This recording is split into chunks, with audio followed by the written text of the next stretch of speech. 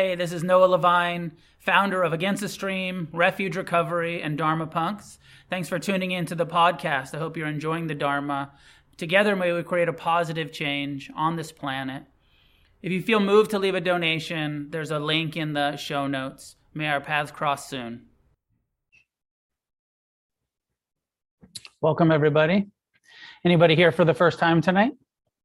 Welcome to all four of you. Welcome to anybody joining us online for the first time tonight.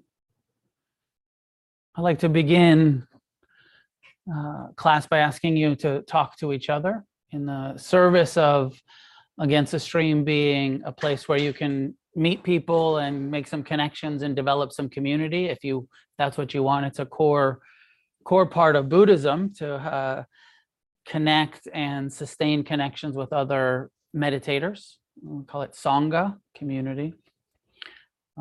At home, I put you into breakout rooms. I'm going to talk tonight about acceptance and the role of acceptance, and just kind of reflect a little bit on acceptance. And so for the small groups talking to each other, maybe introduce yourself and maybe say where you're from if you don't know each other, or how long you've been part of this, just a quick introduction. And then try to identify something that you find unacceptable or that you have a hard time accepting. And talk to each other a little bit. Like, I have a hard time accepting all of the oppression in this world, all the ignorance, I have a hard time accepting, what's something that you find unacceptable or suffer about accepting and don't want to accept. And because I'm going to reflect on that tonight, like what does Buddhism teach us about acceptance, and where's that line between acceptance and complacency, when we shouldn't be accepting, we should be working for a positive change, we should be engaging with things rather than acceptance as this sort of complacency that doesn't do anything to change, to try to create a positive shift towards wisdom, justice, equality, whatever it is that we're talking about. So find some people you don't know. It's best to meet new people. It's an opportunity rather than just turning towards your friend who you're here with, but actually stand up, look for some people you don't know, introduce yourselves, and talk about acceptance and what is something that you find hard to accept or unacceptable. And at home, I'll open the breakout rooms are coming. Here they come.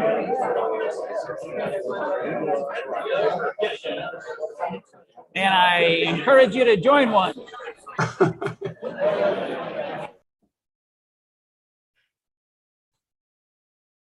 One way we could talk about meditation is learning to accept the present just as it is.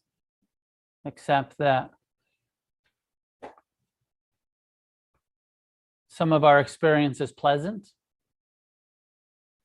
Some of our experience is unpleasant. Learning to accept unpleasantness, discomfort, difficult emotions, difficult sensations.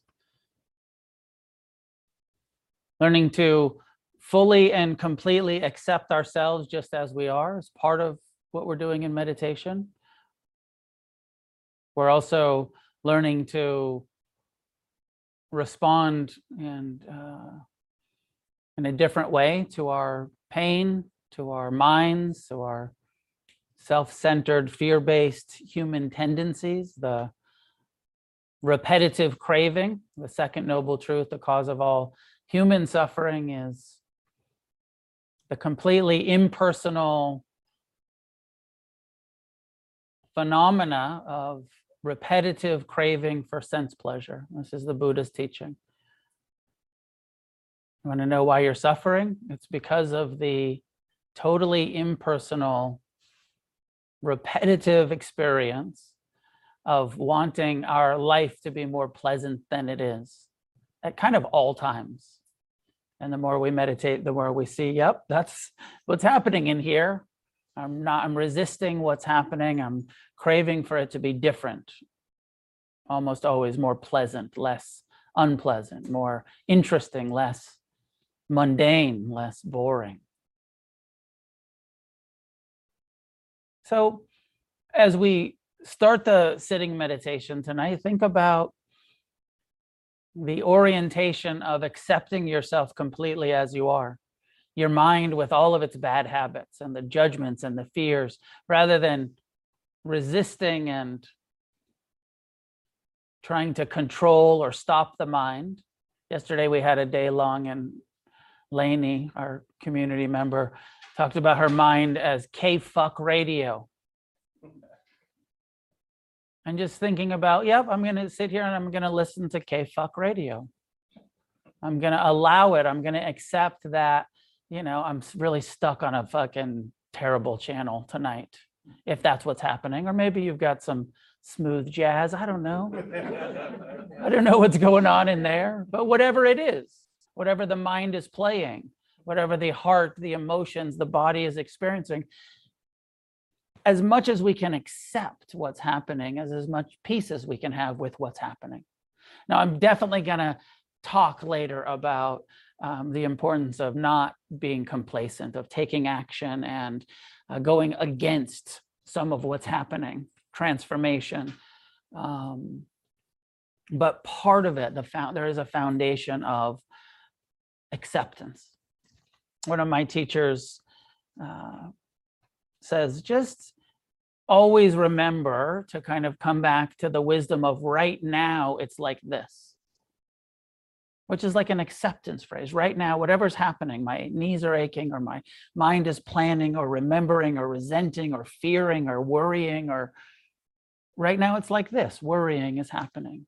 And I can fight it and make it worse. The Buddha talked about the first arrow, the unpleasant experience, the second arrow, the resistance, the judgment, the fear of the judgment, the judgment of the judgment, that second layer of suffering we add on to what's happening. Right now, it's like this, whether it's pleasant or unpleasant, whether you're peaceful in your meditation or agitated in your meditation. Accepting, okay, agitation is like this. I'm not as calm and relaxed and tranquil as I'd like to be. I'm worried about something, or I'm anxious, or I'm resentful. Accepting resentment. Yep, the mind's mad. I'm mad. So I'll give some meditation instructions, but as a general orientation, encouraging that kind of acceptance of yourself and your experience in meditation. And then we'll talk more about it after the sitting. First instruction is find a way to sit that is upright. So you want to kind of elongate your spine, sit upright, but also relaxed. Let your body relax into the posture. Release any unnecessary tension that your body may be holding.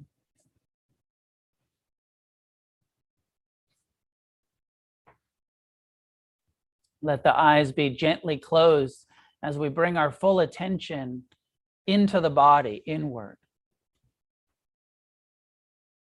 Dropping the awareness out of the thinking mind into the feeling body. Find the place where you feel the breath, the nostrils or chest or belly. And become mindful of the sensations, present time awareness of the changing sensations of the breath.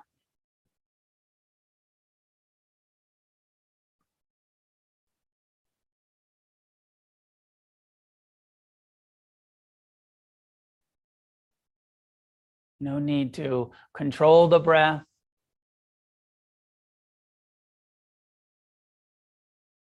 Try to accept the body's rhythm, however it wants to breathe. Let the body breathe all by itself if you can. Just relax into your posture. Let the awareness be receptive. You don't need to lean into it. Just receiving. As the breath comes, it feels like this. As it exits, it feels like this.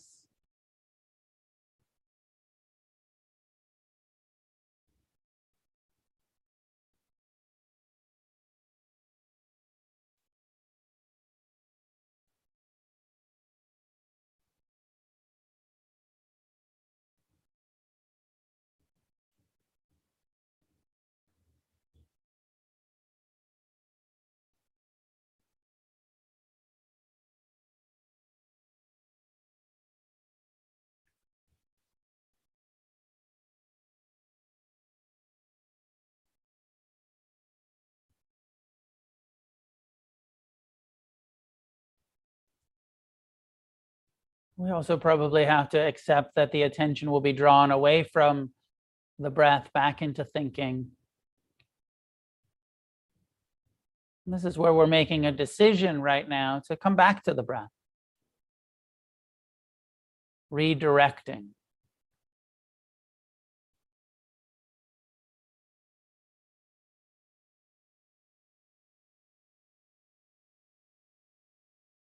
The mind continues to think, but we don't have to be involved. We don't have to give our full attention to K-fuck radio. Let it be in the background. Come back to the breath without needing to stop the mind. We try to stop paying attention to it as we give our full attention to the body breathing.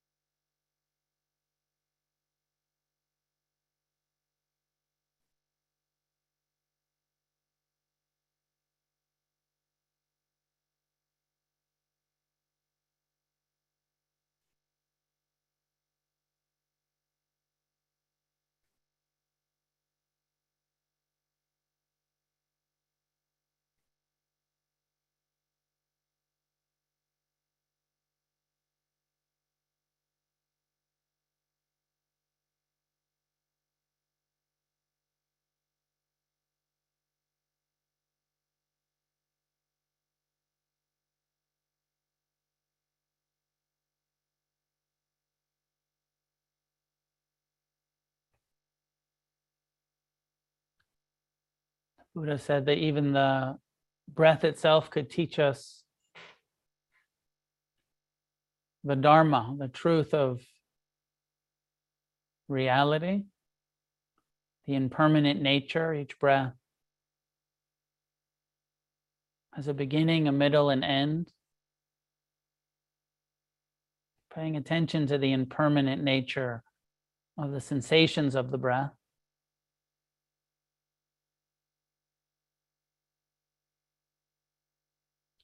The unsatisfactory or unreliable nature of sensation, constantly changing.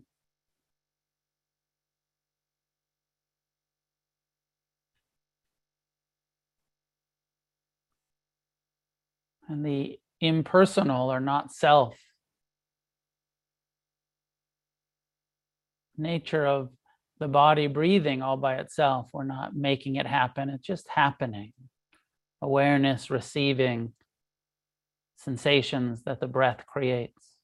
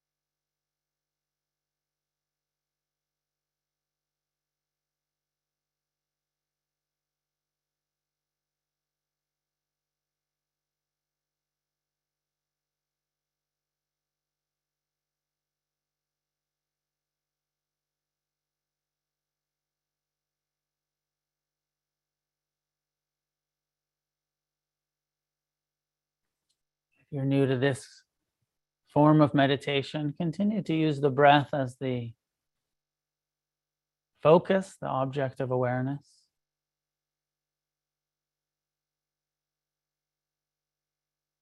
Investigating the impermanent nature of sensation.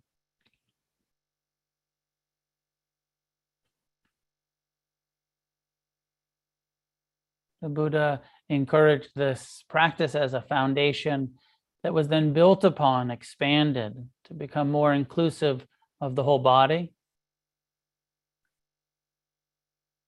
Feel the posture, contact points with the chair, the cushion, sensations in the hands and feet, arms and legs.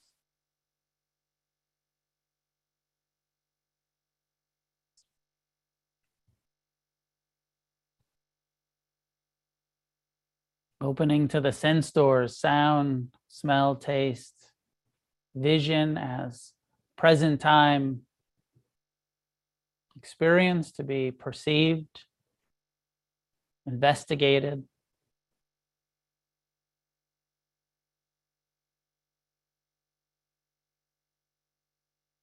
as well as the thoughts and emotions, rather than ignoring the mind,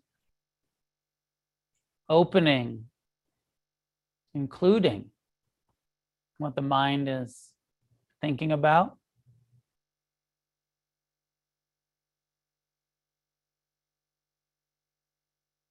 Trying not to intentionally engage in thinking, but just observing what the mind thinks about all by itself. The non-volitional thoughts that come uninvited.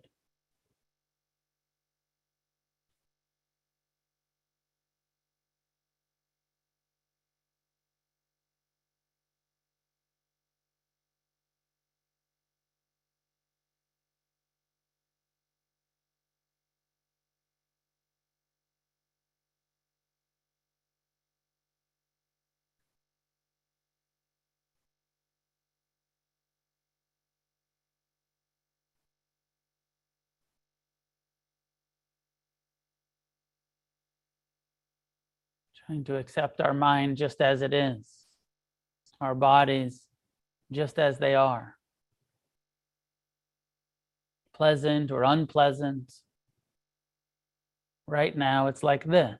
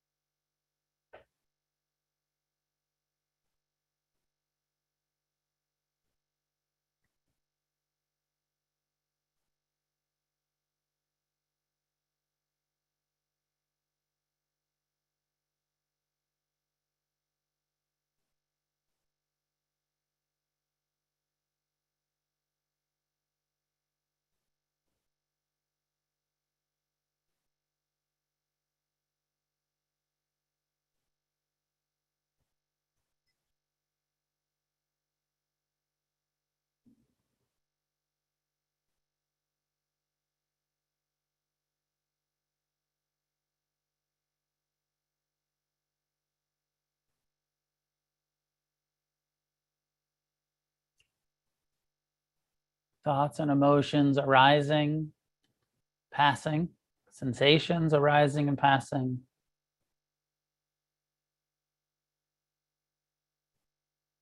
When we resist what's happening, we create that extra layer of suffering, of difficulty, of stress. And we accept it without clinging, building our tolerance for the unpleasant mind states, sensations, emotions.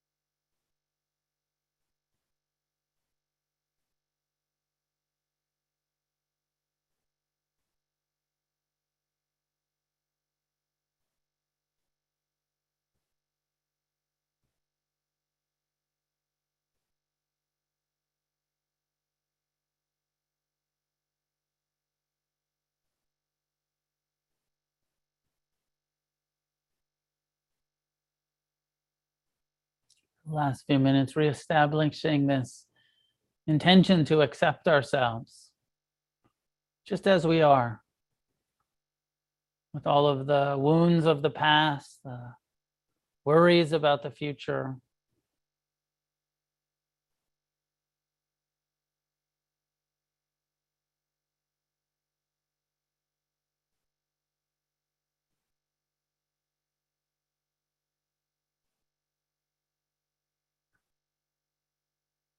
Maybe saying to yourself internally in your own inner voice with as much sincerity as possible, using your own first name. I accept you just as you are.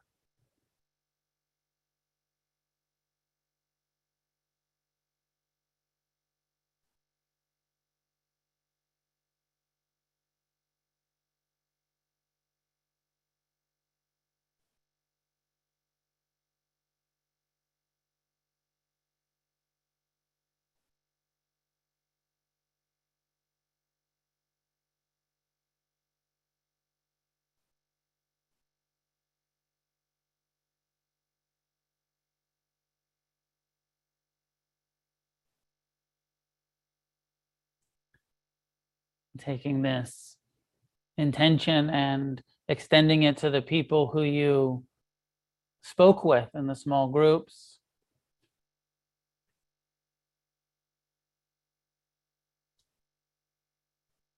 I accept you just as you are.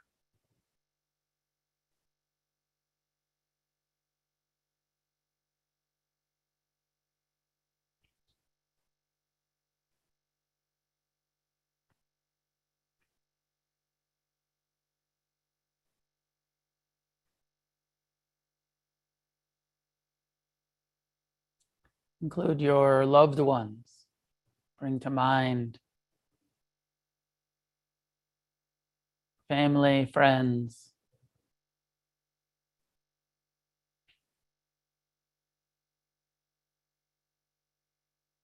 I accept you just as you are as much as I can in this moment. I meet you with acceptance.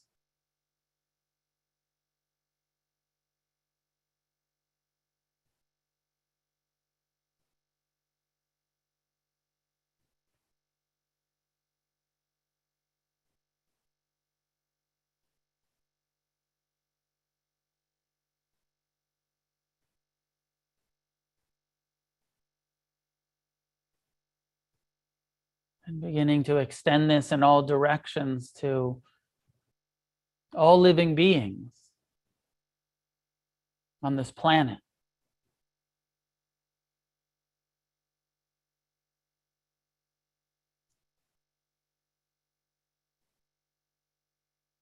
The intention to meet each other with acceptance, from the most wise beings to the most confused.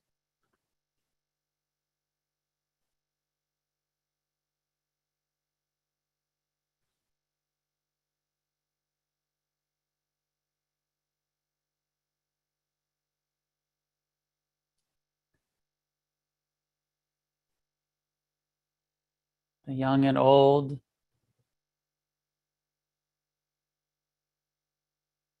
those nearby, locally, those far away, other side of the world, and the animal realm, both the predators and the prey.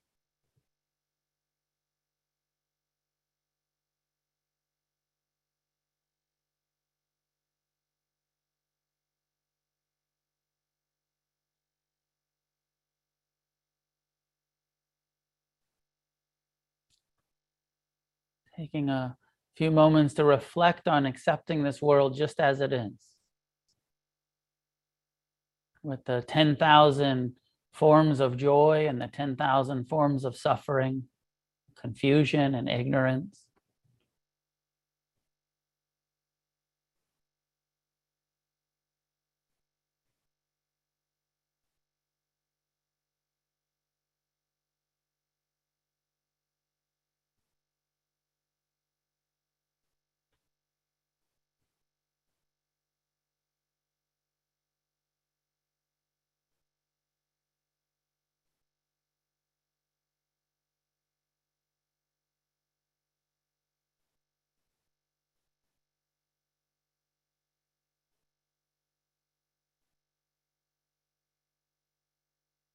Ending by just returning to your own breath, your heart, your mind, your body.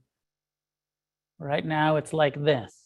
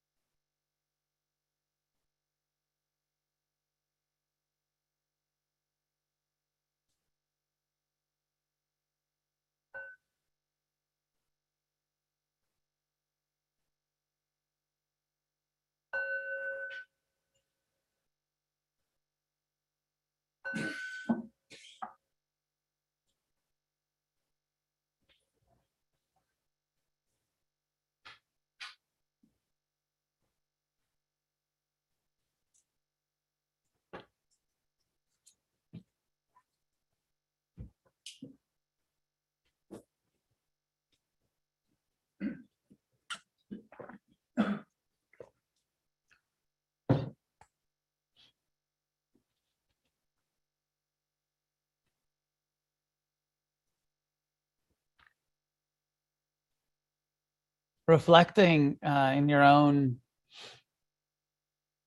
conditioned mind what acceptance means to you, what role acceptance plays in your life, in your meditation practice, and your relationships.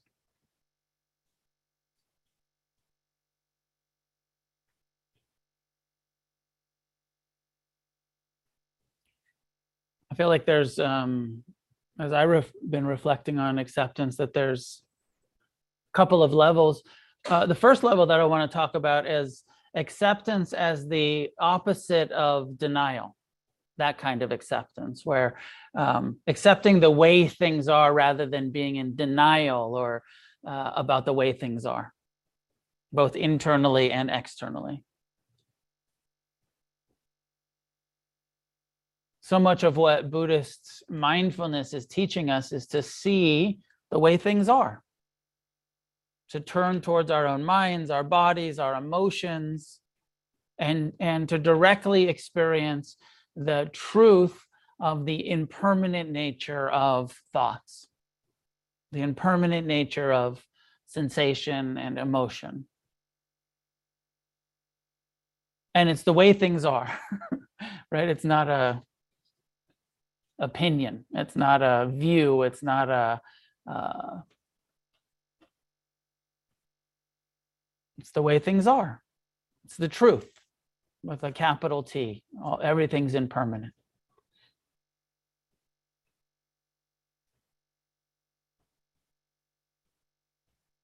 And we can each reflect on how much we understand that and how much we accept the way things are.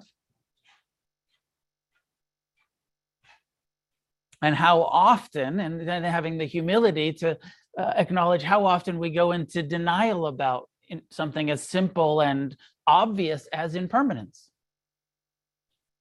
How many times a day do we forget or deny or think this is going to last forever, or this isn't going to change, or this shouldn't change? You have that experience sometimes, I do, when I'm having a really difficult emotion and I'm pretty sure it's never going to end. When you're really sort of in some unpleasant mind state, and then there's that sort of internal voice that says, this shit's going to last forever. I'm going to always be sad, or I'm going to always be anxious, or I'm going to always be, and it just feels like overwhelming and like permanent. There's this confusion in our mind, some sort, I don't know what it is, some part of our survival instinct, I don't know what it is, that then goes into this delusion and this denial of impermanence and makes up this story of it's just going to always be like this.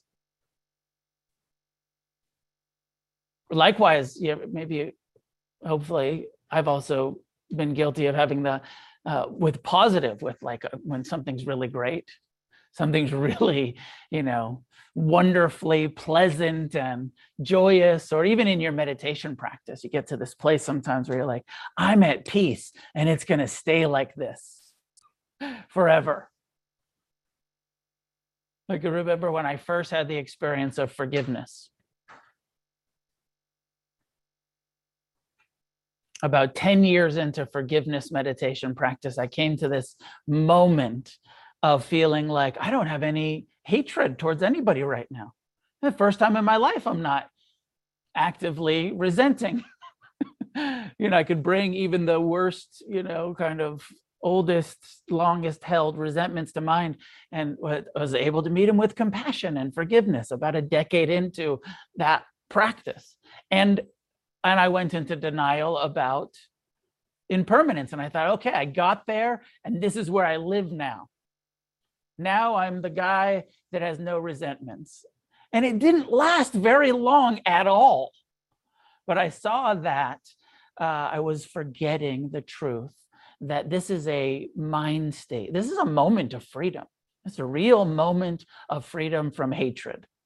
But it's not permanent. It's just a moment of freedom from resentment and hatred. And, it's going to rise, sustain, and it's going to pass, just like everything else.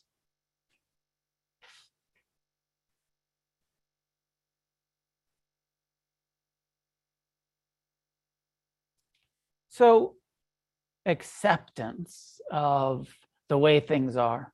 From a Buddhist perspective, impermanence, unreliable, and impersonal is kind of the three categories.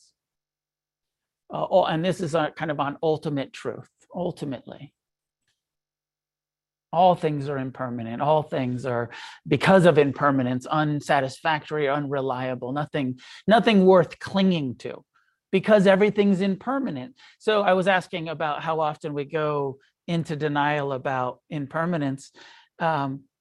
If we were really accepting impermanence, we wouldn't cling. Clinging, attachment and clinging is a denial of impermanence. Anytime you think that you can cling and get away with it, you're forgetting about impermanence. You're forgetting that the consequence of attachment is suffering in a realm of impermanence. Everything's changing, so anytime we cling, we're creating suffering rather than accepting, oh, this is impermanent. I'm meant to accept the impermanent nature of this sensation, experience, relationship, whatever it is, this thought, this feeling, this sensation, this world, this incarnation, your incarnation, my incarnation. Anytime we cling, which we're, right? How many times did you get attached today, this week, this month?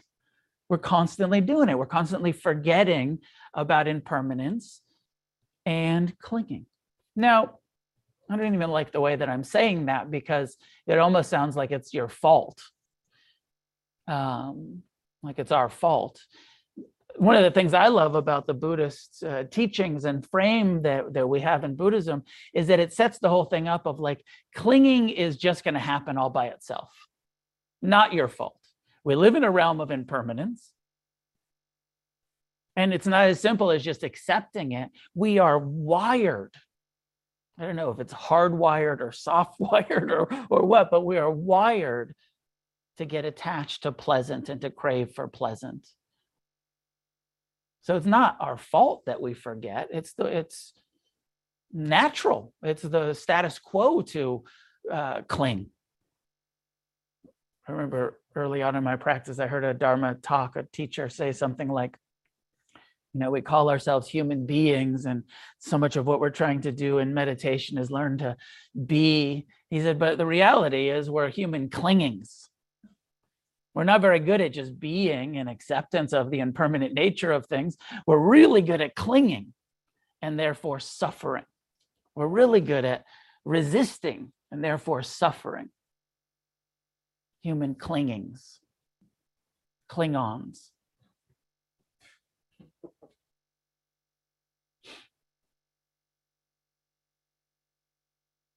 So my sense is that there's the level of acceptance of the way things are. And then there's denial of the way what's happening. And I don't know about, there's this level of ignorance. We seem to be born into ignorance. And I don't know at what age responsibility comes in. or at what stage in our life responsibility comes in. Because also in our culture, we're not taught the truth. We're actually, taught a very delusional view of existence. And I mean that both in our religious conditioning, in Judeo-Christian theistic ideas. It's not what's true about reality. It's this whole made up thing that we're conditioned with. And then we start believing this completely, delusional perspective of existence. We're not told about impermanence. We're not told about non-attachment. We're not told about compassion as a skill that we can develop. It's this whole other kind of fantasy story about what's going on here. And then materialism and capitalism lays this whole other trip on us that says, if you get enough stuff, you'll be happy. If you get enough, material success, and then that will work for you, and then you'll be happy, and totally cling to it. And greed is good, and just accumulated this whole other conditioning that we have that's absolutely not true.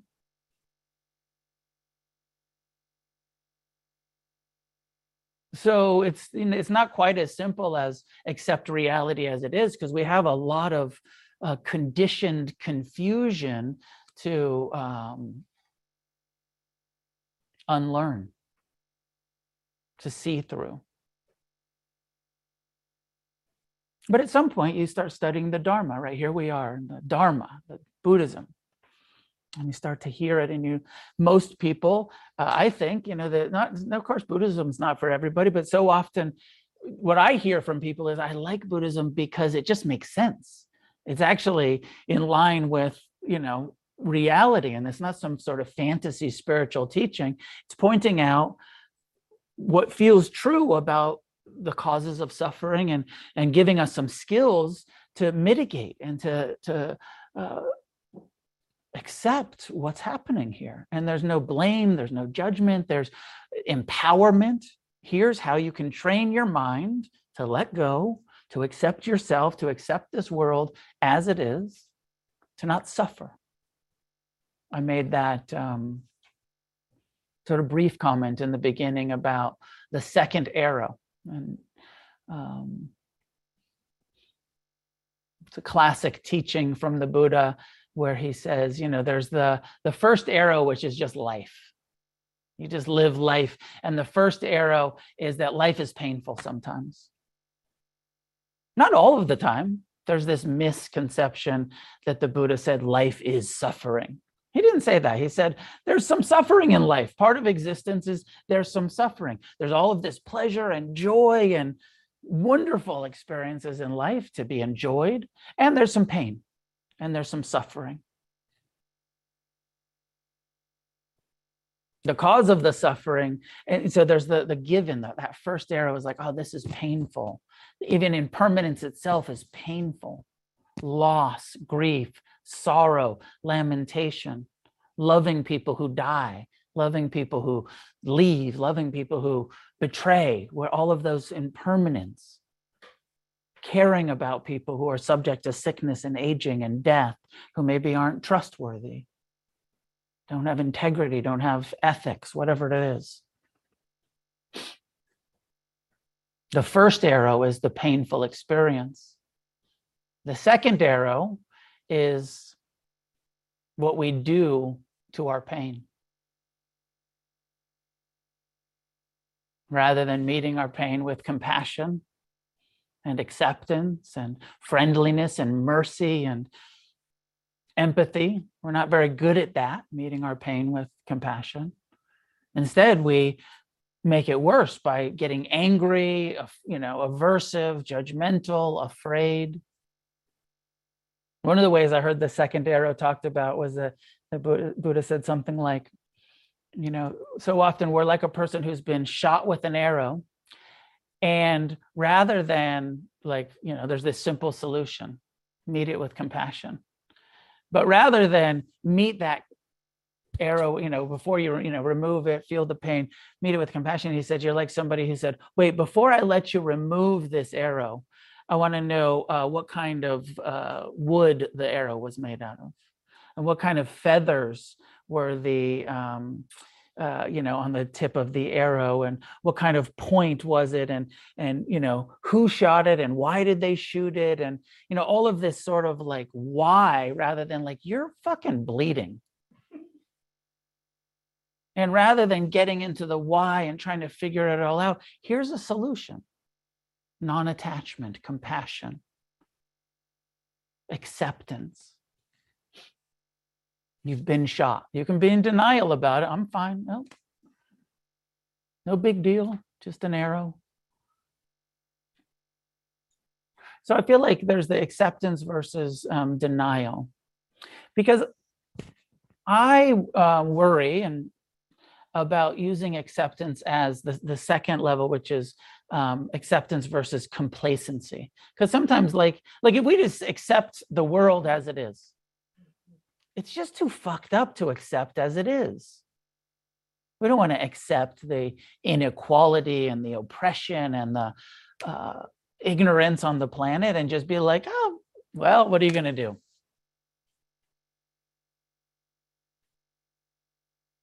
There are things we can do. And it's our duty, I believe, out of compassion, out of wisdom, to do what we can do. So acceptance means accepting the way things are. But from that, like even that saying, right now it's like this, it's not enough. It's right now it's like this, ... It's like this, and therefore it's calling for, like when we're mindful of our experience. Right now it's painful. So it's not just and accept the pain and just wallow in it. Right now it's painful, so it's calling for compassion. It's calling for us to learn to meet our pain with friendliness and with compassion and with forgiveness. Acceptance sometimes can feel like that's the end. Acceptance is really just the beginning, accepting what's happening and then looking. Maybe it's that serenity prayer, because there is some inquiry that we have to do, investigation into, is there something that I can do? Is there a reaction? Is there an engagement? Is there an action? The serenity prayer, I think it's mostly in the 12-step world, but maybe it's some sort of Christian prayer. And it says, may I accept the things that I cannot change. May I have the courage to change the things that I can. And may I have the wisdom to know the difference between. And this is the key question. Is there some, is this something that just needs to be accepted because I cannot change it? Like impermanence? I cannot change impermanence. My only hope is to accept that reality. But there's other things like conditioned ignorance that actually I can change. Do I have the courage to free myself from conditioned ignorance? Yes, I have that courage. I have the ability to free myself from conditioned ignorance, forms of social oppression or sexism or homophobia or racism or whatever. Yes, I can change that. I don't have to just accept, oh yeah, I'm kind of just a racist. Sorry. I was conditioned like this, so I'm just going to accept it because I grew up in, this culture. So like, no, this is something that I can change. Yes, I was conditioned, in a confused culture with confused ideas about race and gender and sexual orientation. We all were. But this is something we can change.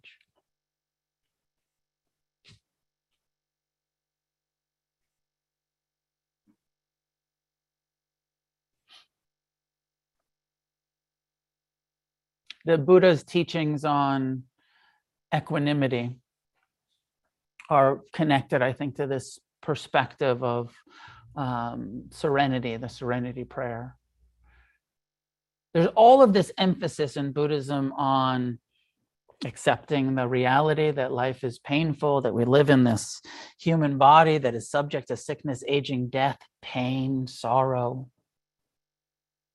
that we can learn to meet our pain with compassion. We can learn to meet each other's pain with compassion. We can learn to meet the pain in the world with compassion. And it's the courage to do that, to learn to be uncomfortable, to be with our own pain, to turn towards our own pain, to be with each other's pain, not be in denial about it, to accept, yep, I care about people who are going to suffer, who are going to also die and have difficult experiences through their lives, and learning to meet it with empathy and mercy and compassion.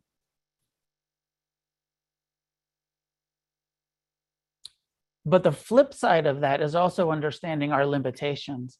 I can, the Buddhist perspective is very empowering. It's saying, actually, you can end all of the suffering in your life. I mean, really, it's the third noble truth. Enlightenment is possible. You can end suffering in your own life by learning to meet your pain with compassion, your pleasure with non-attachment, breaking your misidentification with your ego mind as self or your body as self, seeing the impersonal nature of things. You can end all of the suffering in your life. Very empowering through your own actions. No divine intervention. No, you don't even need you don't need a guru. You don't even really need a Dharma teacher. You just need the Dharma instructions. Here's how to train your mind in mindfulness. On some level, we need some teachers to give us some instructions, but short of that, there's no, people used to go to the Buddha and say, like, you're enlightened, like, can I get some? Like, give me some of your special compassionate. And the Buddha would just be like, I can't give you anything other than the meditation instructions. Here's how to do it. Do what I've done and you'll experience what I've experienced. Learn to not cling. Learn to have compassion. Here's the path to get there. And so all of this emphasis on compassion and all of this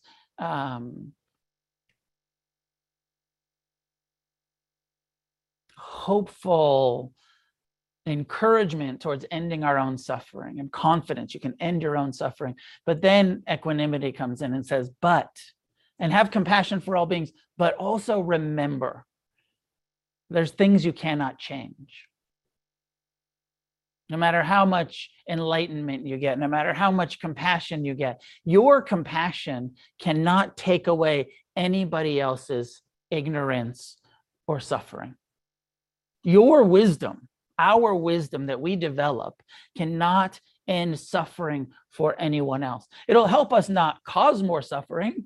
It'll help us not be part of the problem to be, creating suffering for people, but we can't. Everyone's suffering is caused by their clinging, their aversion, their self-centeredness. In a simple way, these three core culprits: attachment, aversion, selfing, I, me, mine. And there's nothing that we can do to stop someone else from meeting their pain with the second arrow, from meeting their pleasure with attachment. We don't have that control. The courage to change what we can is mostly internal when it comes to the human suffering. Now, externally, and this is where I don't feel like it's just complacency, acceptance, but the engagement. What can we do? We can model. We can model non-clinging. We can live it and show people it's possible to actually not suffer as much as we used to and be an example. We can do that in our families, in our relationships, and nothing more inspiring than seeing somebody that is actually more free than we are. And that kind of, hopefully you've had that experience and we're like, I want what that person has. I want that kind of freedom. I want to have compassion. I want to have non-attachment. How did you do it? Sometimes we just get into that delusion of like, oh, you're just like special. you're better than me, or you're magically, you're the Buddha. But the Buddha was so clear of like, I trained my mind to be able to do this, and everyone can train their mind to be able to do this, to not suffer. So inspiring. But the equanimity teaching comes in because the Buddha says, now remember, no matter how much compassion you have, everyone has to do their own work. Everyone has to free themselves from suffering. Happiness or unhappiness is not based on what's happening. It's based on how we respond to what's happening. Just reflect on that for a moment. Like, do you accept that really in your heart? It's not pain that causes suffering. It's resistance to pain. It's not pleasure that's the problem. It's clinging to pleasure that creates suffering. How much do we actually accept that? And the equanimity teachings that come in and say, everyone has their own karma. Everyone on this planet has their own karma. And their happiness or unhappiness will primarily be dependent on how they respond to their experience, not our wishes for them, not our compassion, not our love, but their own compassion, their own love will create their happiness. So again, I don't know about you, but as I say that and I reflect on compassion and equanimity and accepting the way things are,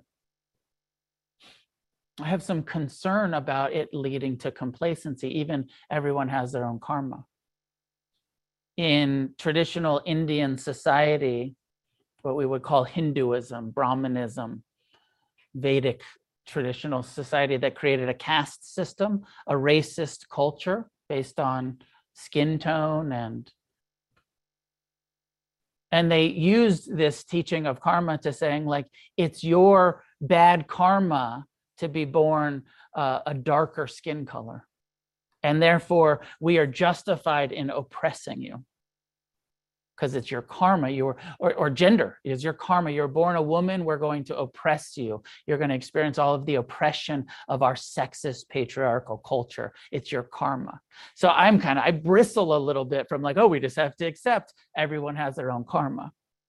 I don't know if that happens for you, but I get into this kind of activist mode where I'm like, no, we can't. We got to be careful for misusing teachings around equanimity and karma.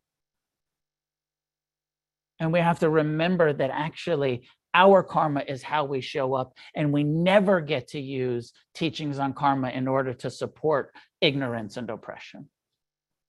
That we are fully responsible. Everyone's fully responsible. Everyone involved in the caste system that is justifying oppression is creating negative karma for themselves. There is no free pass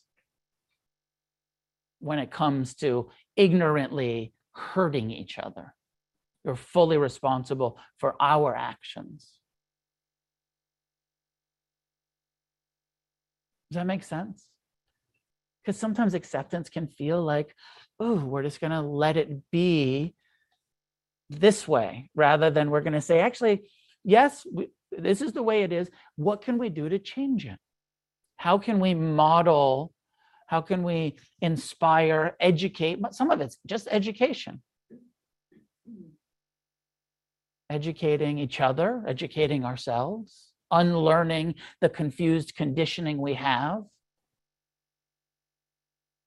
Acknowledging, accepting, like, oh yeah, I've been conditioned by a whole bunch of shit that's not true.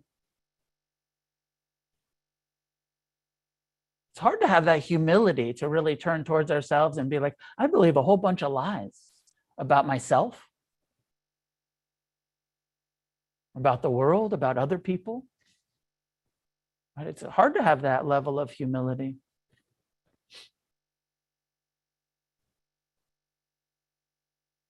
This feels like a little bit of an aside, but it just came to mind of like, I have this sense that anytime you experience shame or unworthiness, Your mind is lying to you. Shame, that part of the mind that says you're not a good person, you're not worthy, you're not a good person, you're a bad person, that shame is always lying. I mean, it's different than guilt when you've actually done something unskillful and you feel regret or remorse or guilt. Like guilt is a healthy, from a Buddhist perspective, it's a healthy emotion. You've caused some harm, absolutely feel guilty about it. That's healthy. People that don't feel guilty about causing harm are sociopaths.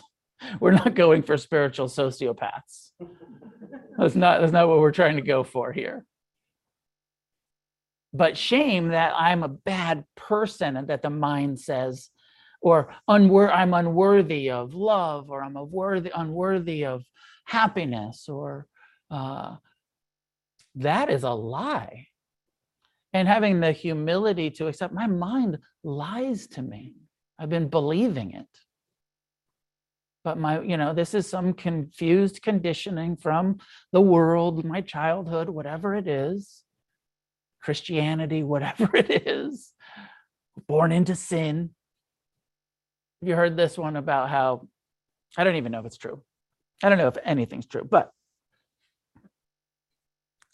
there was a time where a bunch of Western Dharma teachers were meeting with the Dalai Lama, and they were asked, the Dalai Lama asked the group of teachers, what is the kind of most prevalent kind of suffering in the Western Sanghas, in the Western communities?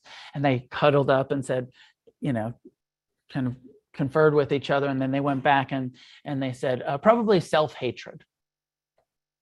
Probably, people, unworthiness, self-hatred, insecurity about their own goodness. Shame on some level or another. And that supposedly the translator had to go back and forth with the Dalai Lama, and that they sort of came up with, like, we don't even have a word in Tibetan for self-hatred. That this is not a phenomena in our Buddhist culture. There's lots of suffering in our Buddhist culture, but it's not self-hatred. And the outcome being, how different to be raised in a culture where you're conditioned with, you have Buddha nature. Yes, you have suffering. There's a solution to end suffering, but ultimately you are good and there is compassion in your heart and you can be free from suffering and you're worthy of being a Buddha. What a different conditioning than to be raised in a culture that says, God, kind of pissed at humans, and Jesus died for your sins, and you're all sinners. And you're kind of bad, actually. You're to the core. And God's pissed at you, and you can be redeemed. It's possible. If you accept Jesus, then you'll be okay. But if not, you're just a sinner. And that conditioning of and you shouldn't have sexual desire, and you shouldn't have, all of the natural human feelings are sins. You felt jealous? Sin. Oh, you felt lust? Sin. What a different conditioning. Even if you weren't raised in really strict religious homes, that's our cultural, it's on our fucking money. In God we trust. It's the conditioning of our society is one of a theistic culture that believes humanity isn't good. And I mean, as I say that, I'm like, well, I'm not so sure humanity is good myself. But there's the potential of goodness in us. There's the potential of seeing clearly through this eightfold path, through this process of mindfulness meditation that allows us to wake up and see what is confused in here, what is ignorant, break our addiction, our identification with our own minds, our clinging, our craving, our attachment, and accepting ourselves.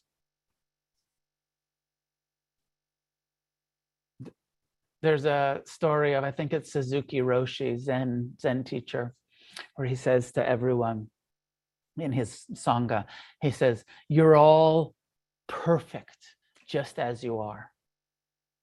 And he pauses and he says, but there's room for improvement. And that kind of self-acceptance of like, I'm okay just as I am.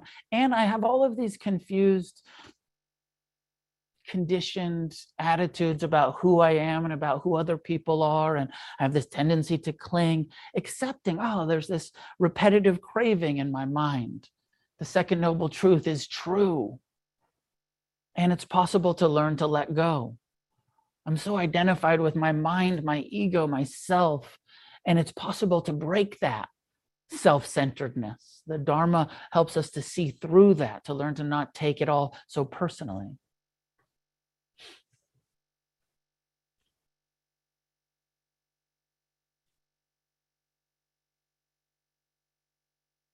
My teacher Ajahn Amaro sometimes says, we talk about metta, loving kindness.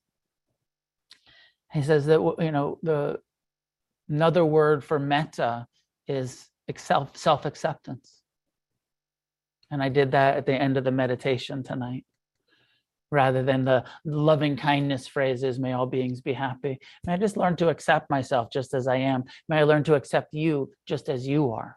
May I learn to accept the world as it is. And may we continue to work, and I say it every time I teach, may we continue to work for a positive change on this planet. May we all have the courage to do what we can, internally and externally, to, create a positive change.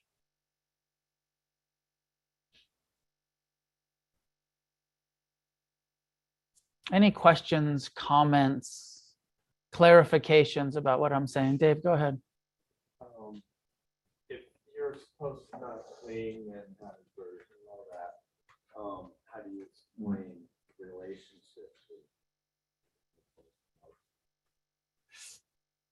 Well, could you hear the question at home? The question was, if we're not supposed to cling, how do we think about relationships when we're supposed to love someone? And I'll ask you and everyone to contemplate for a moment. What's the difference between connection and clinging? And even what it feels like when you feel connected to someone or you feel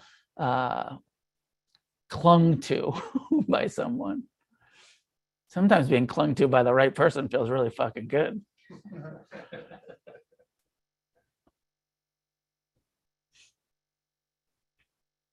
So you know what I'm going to, I think you've probably heard this before, but I'll do it anyways. The Buddhist ideal is non-attached connection in relationship, in all areas, internally, externally, romantically, in love, and all of it. Non-attached connection. Embrace, we could even say embracing, whatever we want to use the term. And I use my hands as the puppets, right? Clinging is controlling. Attachment is not accepting the impermanent nature of moods and, attitudes and emotions, and not accepting impermanence is clinging. Non-attachment, connection has room for impermanence. So, we're two beings in a relationship and you're in a good mood and I'm in a bad mood and I want you to be in a bad mood with me or whatever it is. I'm attached, like how dare you be happy right now? Or vice versa. Non-attached connection says, oh, it's okay for you to be unhappy right now. Totally okay for you to have your own thoughts and feelings, and I have compassion for you, and in connection, and I can be with you in it, but I don't need to control you or you to be a certain way. Clinging is controlling from this perspective. Now, I think the reality in relationship for all of us unenlightened people who are trying to be unattached, non-attached, is that we cling and we realize, oh, that hurts. Attachment hurts. And then we detach. And sometimes we see, oh, attachment hurts, so I'm going to avoid attachment by detaching and avoiding relationships. Like, oh, fuck that. That one hurt. Give me, And then we come back into connection. Connection doesn't hurt. Non-attached connection is non-attachment. loving connection. And then we cling, and then we detach, and then we come back together and we cling and we detach. And hopefully we get more into like, oh, okay, mostly here in the connection, a little bit of cling. Oh, let's come back into connection, a little bit, come back into connection. And we try to live in connection that is not controlling of each other. And it's easier said than done. And it's why the Buddha was celibate. Because it's really fucking hard to be non-attached in intimate, loving relationships. But we try. And we get better and better at it, hopefully. Let me take one question online. Laura, go ahead. Hey, Noah. Thank you so much for tonight's talk. I have a really hard time wrapping my mind around the kind of like this disjointed feeling that I have. So the Buddha says right now it's like this, and that makes sense to me. You talk about accepting things as they are and knowing when you can change it to change and when you can't to not, the serenity prayer. Yeah, I get it. Now, I don't know if this is because I have just terrible opinions of my time in the rooms with the 12-step program, but when people say things like it is what it is, to me, that is a thought terminating cliche. That is someone who is avoiding the subject, who does not want to discuss it further. It is what it is, conversation over. However, when I hear someone say, right now it's like this, I'm much more accepting of that. And in my mind, I know there's a difference, but it's so ambiguous, I don't know how to explain it to other people. I know what you're saying, and I think we all do. I saw heads nodding in the room, but we could turn right now it's like this into the same kind of, what'd you say, conversation ending dismissive statement. We can do that with any kind of spiritual truth where we're misusing, because it is what it is really high dharma. That's what we're talking about. Reality is actually what it is, right? Like, this is mind-blowing acceptance. But then we can use it as this totally dismissive, is what it is. Right now it's like this. Oh, wow, that's right. Or just like, right now it's like this, just totally dismissive. So it's all in the tone and the intention and the how it's used. And it's saying, everything's everything. Yep, everything is actually everything, or it isn't. I don't know. So maybe part of what your question or comment is like when we're in, you're talking about recovery circles, but it happens in Buddhist circles too. And where we just start using, like, even karma, like, yeah, karma's a bitch.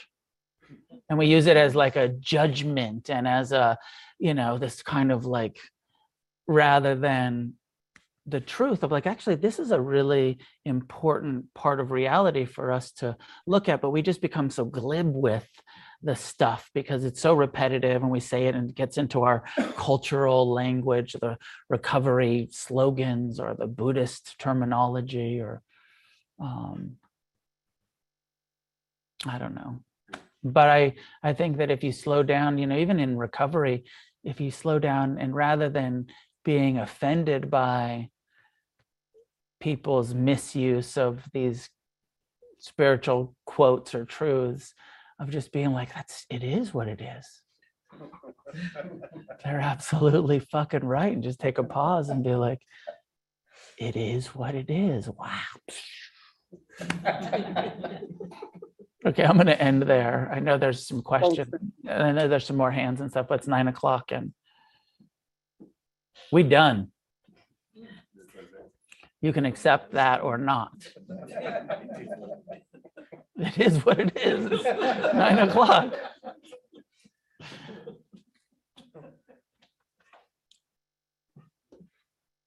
Against the Stream has been, and always will be a nonprofit organization that is fully dependent and supported by your generosity.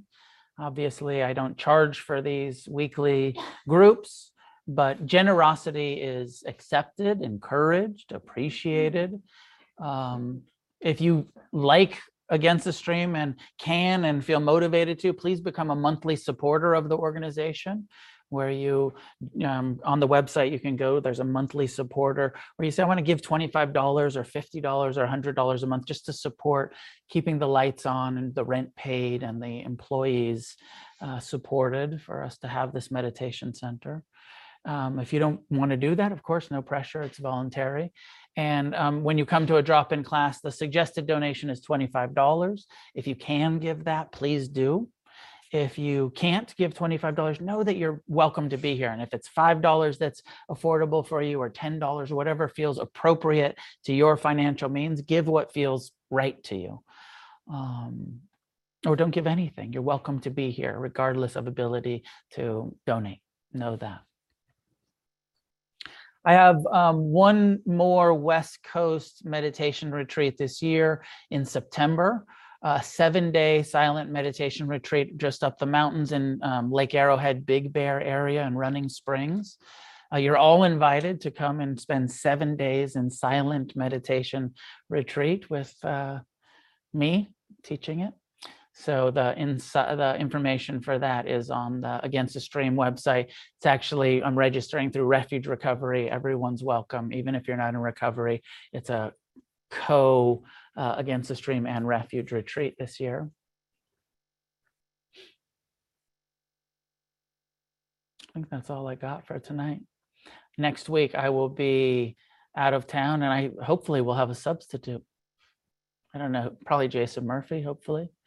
But somebody else will be here next week. Come anyways. Remember, you're not here for the teacher, you're here for the Sangha. So come, and support each other. I'm on vacation. I'm going to Hawaii for a week. So I'll see you when I get back from vacation. And may any goodness that comes from our practice and discussion of the Buddha's Dharma help us accept ourselves more deeply, help us accept each other more fully. And together, may we create a positive change on this planet.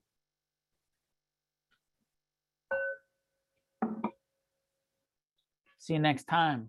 Thanks for tuning in to the podcast. This is Noah Levine, founder of Against the Stream and Refuge Recovery. If you feel moved to leave a donation, there's a link in the show notes.